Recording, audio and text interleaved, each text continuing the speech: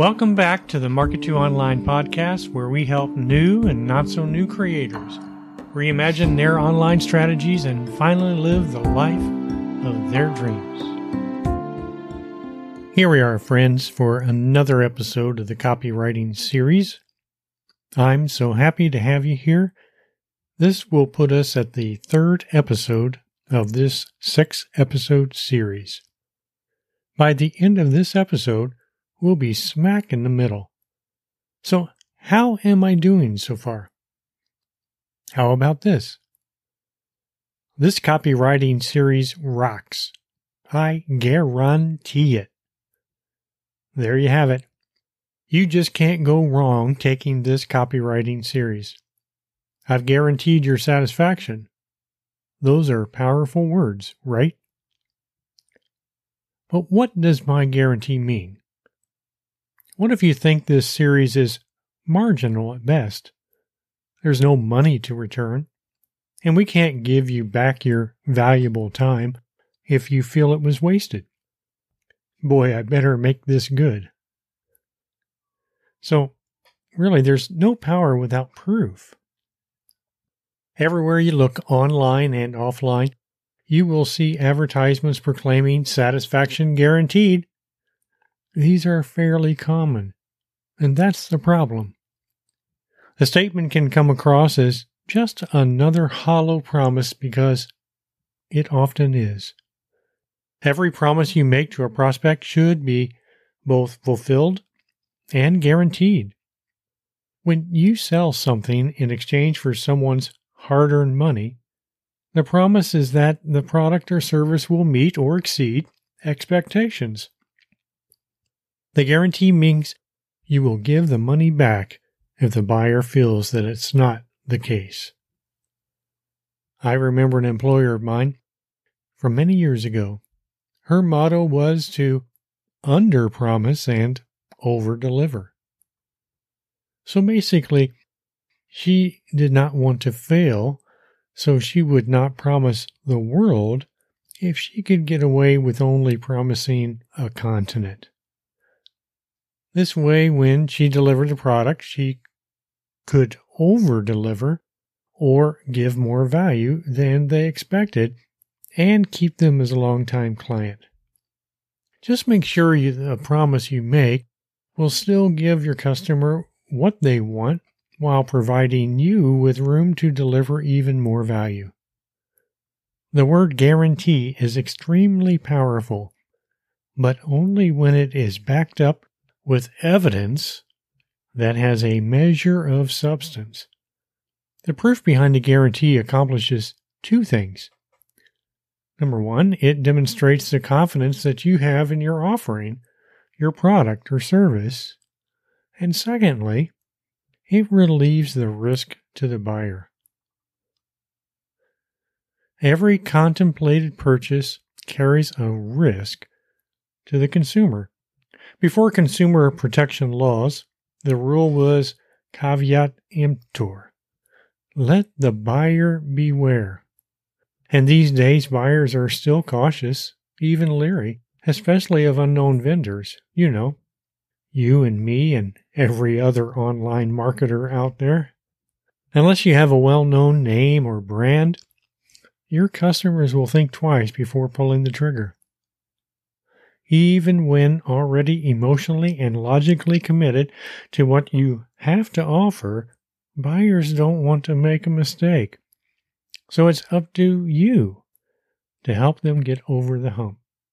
The way to get past the buyer's uncertainty is to first demonstrate confidence in your offering, not through boast or a lot of foolish or inconsequential sales talk, but with a good old-fashioned, no questions asked, money where my mouth is, cash back guarantee. That's what they want, and that's what you must deliver.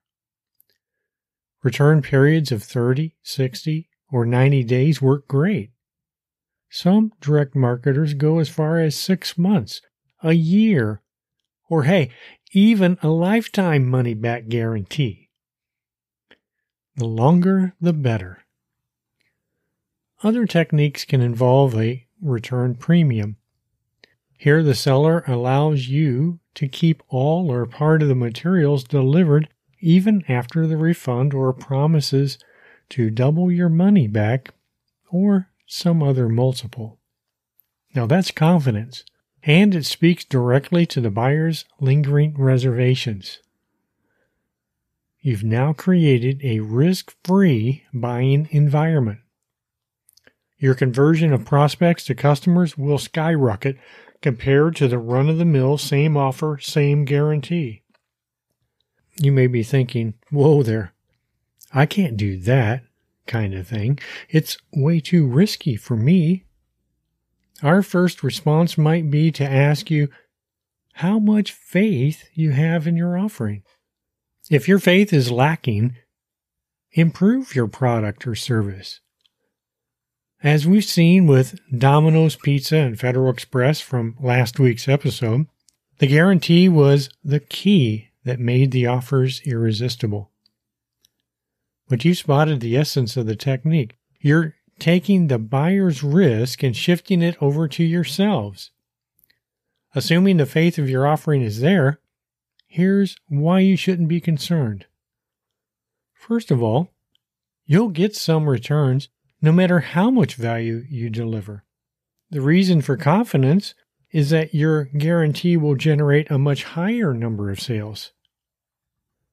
But you may say, by taking the risk away from the buyer, you'll end up selling to someone for whom the product wasn't intended. And I say, that's okay.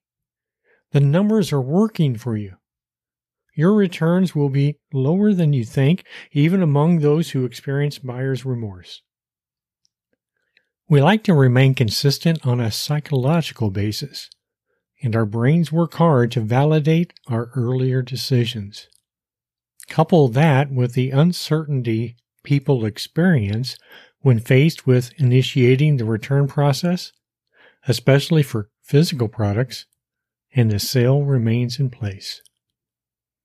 When it comes to information products, some people will rip you off. It's going to happen. They'll happily consume the knowledge you offer and still demand a refund. If your product is digital, some will share your hard work with other people and you won't make a dime. Don't worry about it. Believe it or not, most people are honest. Don't lose sleep over those that are not.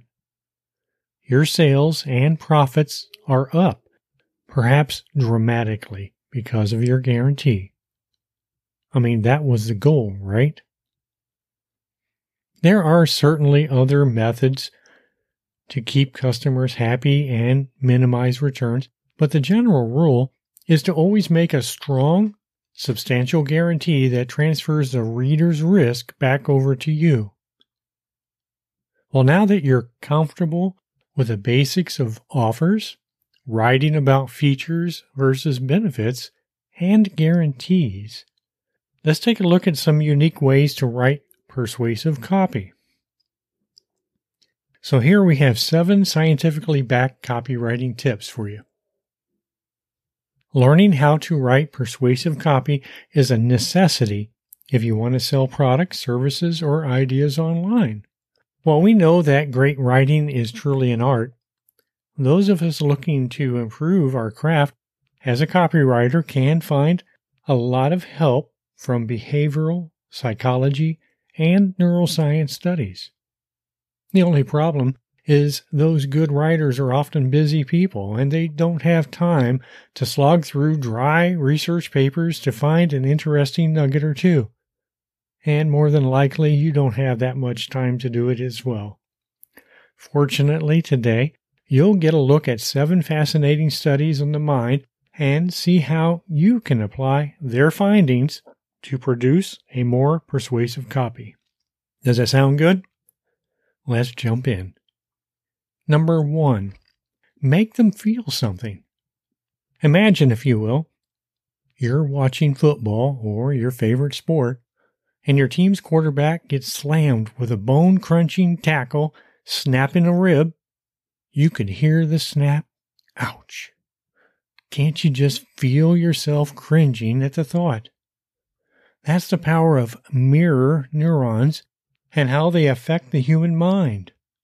According to research on the subject, those neurons activate when you observe something happening, and then you simply transfer some of those feelings, if it's powerful enough, onto you.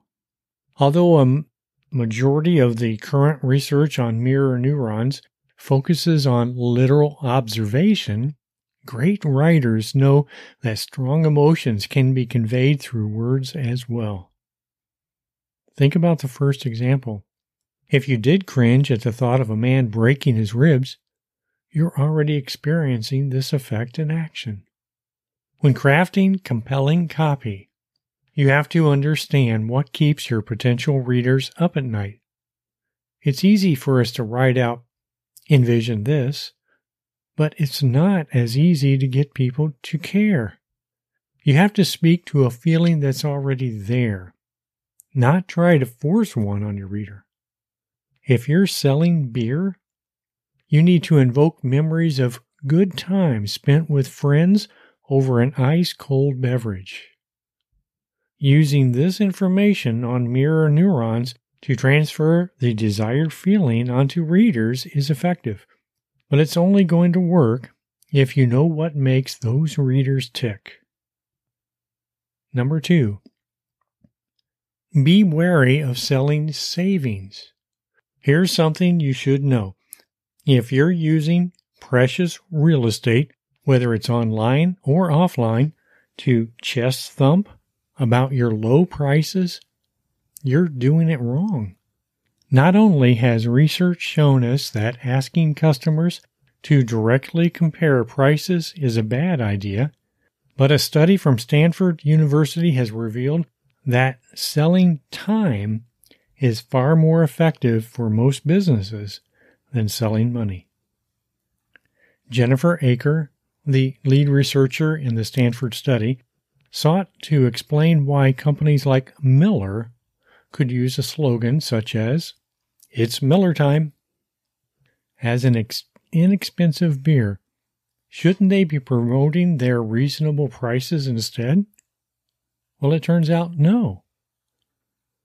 A person's experience with a product tends to foster feelings of personal connection with it. Referring to time typically leads to more favorable attitudes and more purchases. So what does this have to do with writing great copy? Writing compelling copy helps you speak to what matters to your buyer, and that's their time, their troubles, and objectives. We know that customers are willing to pay more for exceptional service, but you also need to understand that they're willing to pay your prices if you speak to them in a way that shows you value what they hope to achieve. Your efforts will be perceived as far more genuine and effective than trying to sell them at a bottom dollar price. Or put better, ultimately, time is a more scarce resource. Once it's gone, and therefore it's more meaningful to us.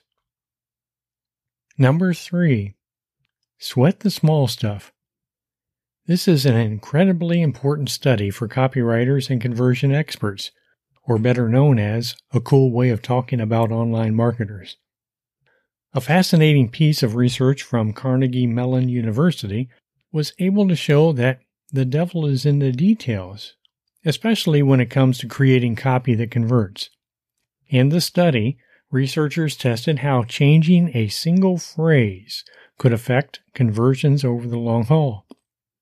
They did this by setting up a free DVD trial program that customers could sign up for and testing it between 2 different phrases. The first one, a $5 fee.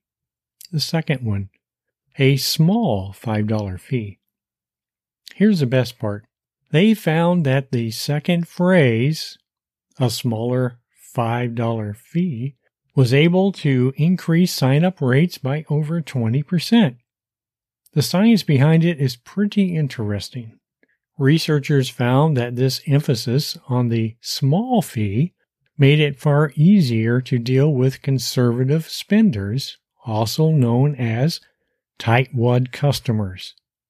When it comes to great copywriting, however, the lesson is more of the art of great writing rather than in the science.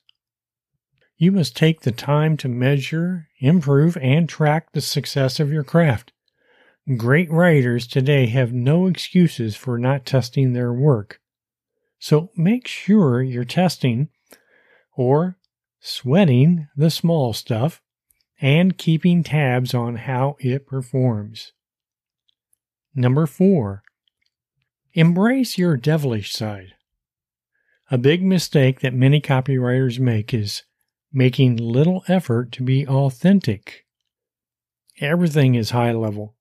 They promise the world, and since many consumers are hesitant to believe crazy claims, they're more likely to glaze over your copy rather than get swept up by it. The answer? Create strong copy that addresses their objections head on. You might be familiar with the term devil's advocate, which is when someone takes a position they don't inherently agree with to prove a point. What you might not know is that the Catholic Church used to use a person called the devil's advocate when they canonized someone into sainthood. Their job was to find flaws with a person so the debate around them was impartial. They ended the practice, and with good cause, because you'll soon see that playing the devil's advocate enhances the persuasiveness of the original argument. A study by social psychologist Charlene Nemeth was able to show that arguments framed in the devil's advocate style were more likely to persuade listeners to support the original argument rather than to disagree with it. Nemeth and other researchers have concluded that this occurs because potential flaws and concerns are brought up and subsequently addressed when engaging in the devil's advocate style, either by the speaker or subliminally by the listener. Such as, when you're listening to a persuasive argument and you think to yourself, but will that address blank? You're much more likely to be persuaded if the speaker says something like, many of you are probably worried about blank right now. Because your concerns are now in the spotlight, instead of being ignored or swept under the rug, once satisfied, you're more likely to subscribe or purchase or sign up. So instead of trying to paint a picture of an infallible offer, point out common concerns that customers may have. Then assure them with facts and evidence that they have nothing to worry about. Number 5. Don't rely on adjectives alone. Some writers might not agree with this, but college kids will tell you an admissions letter is one of the most stressful pieces of persuasive copy you can write. And believe me, it is very much a piece of selling copy. You're selling yourself to some person who decides the fate of your future. Interestingly enough, in this analysis of persuasive admission letters, as discussed by the Harvard MBA admissions director who read them, verbs beat out adjectives more often than not. Verbs get specific and are harder to ignore, especially in a vain world where everybody describes themselves with the same overused adjectives. How about this example? We know this guy, let's just call him Brian, who's intelligent, hardworking, and insightful. Big whoop. Now, what if we told you that he founded a successful company, he created a popular blog, and he leads a talented team? Much more persuasive or impressive, right? Verbs get in your face. And since your competitors will be fluffing up their copy with adjectives they found in a thesaurus, you can win people over by describing what you actually do. Number 6. Include power words. Smart copywriters know that certain persuasive words hold more sway than others. The top 5 persuasive words are as follows. You. Actually, someone's name, such as when sending an email newsletter. The second one is free. The third one, because. The fourth one, instantly. And the fifth one, new. Here's the breakdown. You. According to recent research examining brain activation, few things light up quite like seeing our names in print or on the screen. Our names are intrinsically tied to our self-perception, and we become more engaged and even more trusting of a message when our name appears in it. Free. Dan Ariely, in his book Predictably Irrational, revealed a study about chocolate truffles and Hershey's Kisses that was quite startling. When the Kisses were advertised as free, people chose them over the truffles by 38%, although most people had chosen the truffles when the Kisses were just a penny. Because, in a classic study from Robert Cialdini, the author of Influence and Persuasion, the research found that people were more willing to heed to a request, in this case to cut in line, when people used the word because, even if the request was nonsensical. For example, can I use the copy machine first because I need to make a copy? Instantly. We all want things yesterday. According to certain MRI studies, few words light up our midbrain quite like those that invoke a sense of fast forward. Let people know you'll solve their problems quickly, and they'll be more prone to buy. And finally, new. Novelty plays an incredibly important role in activating our brain's reward center and in keeping us happy with our purchases.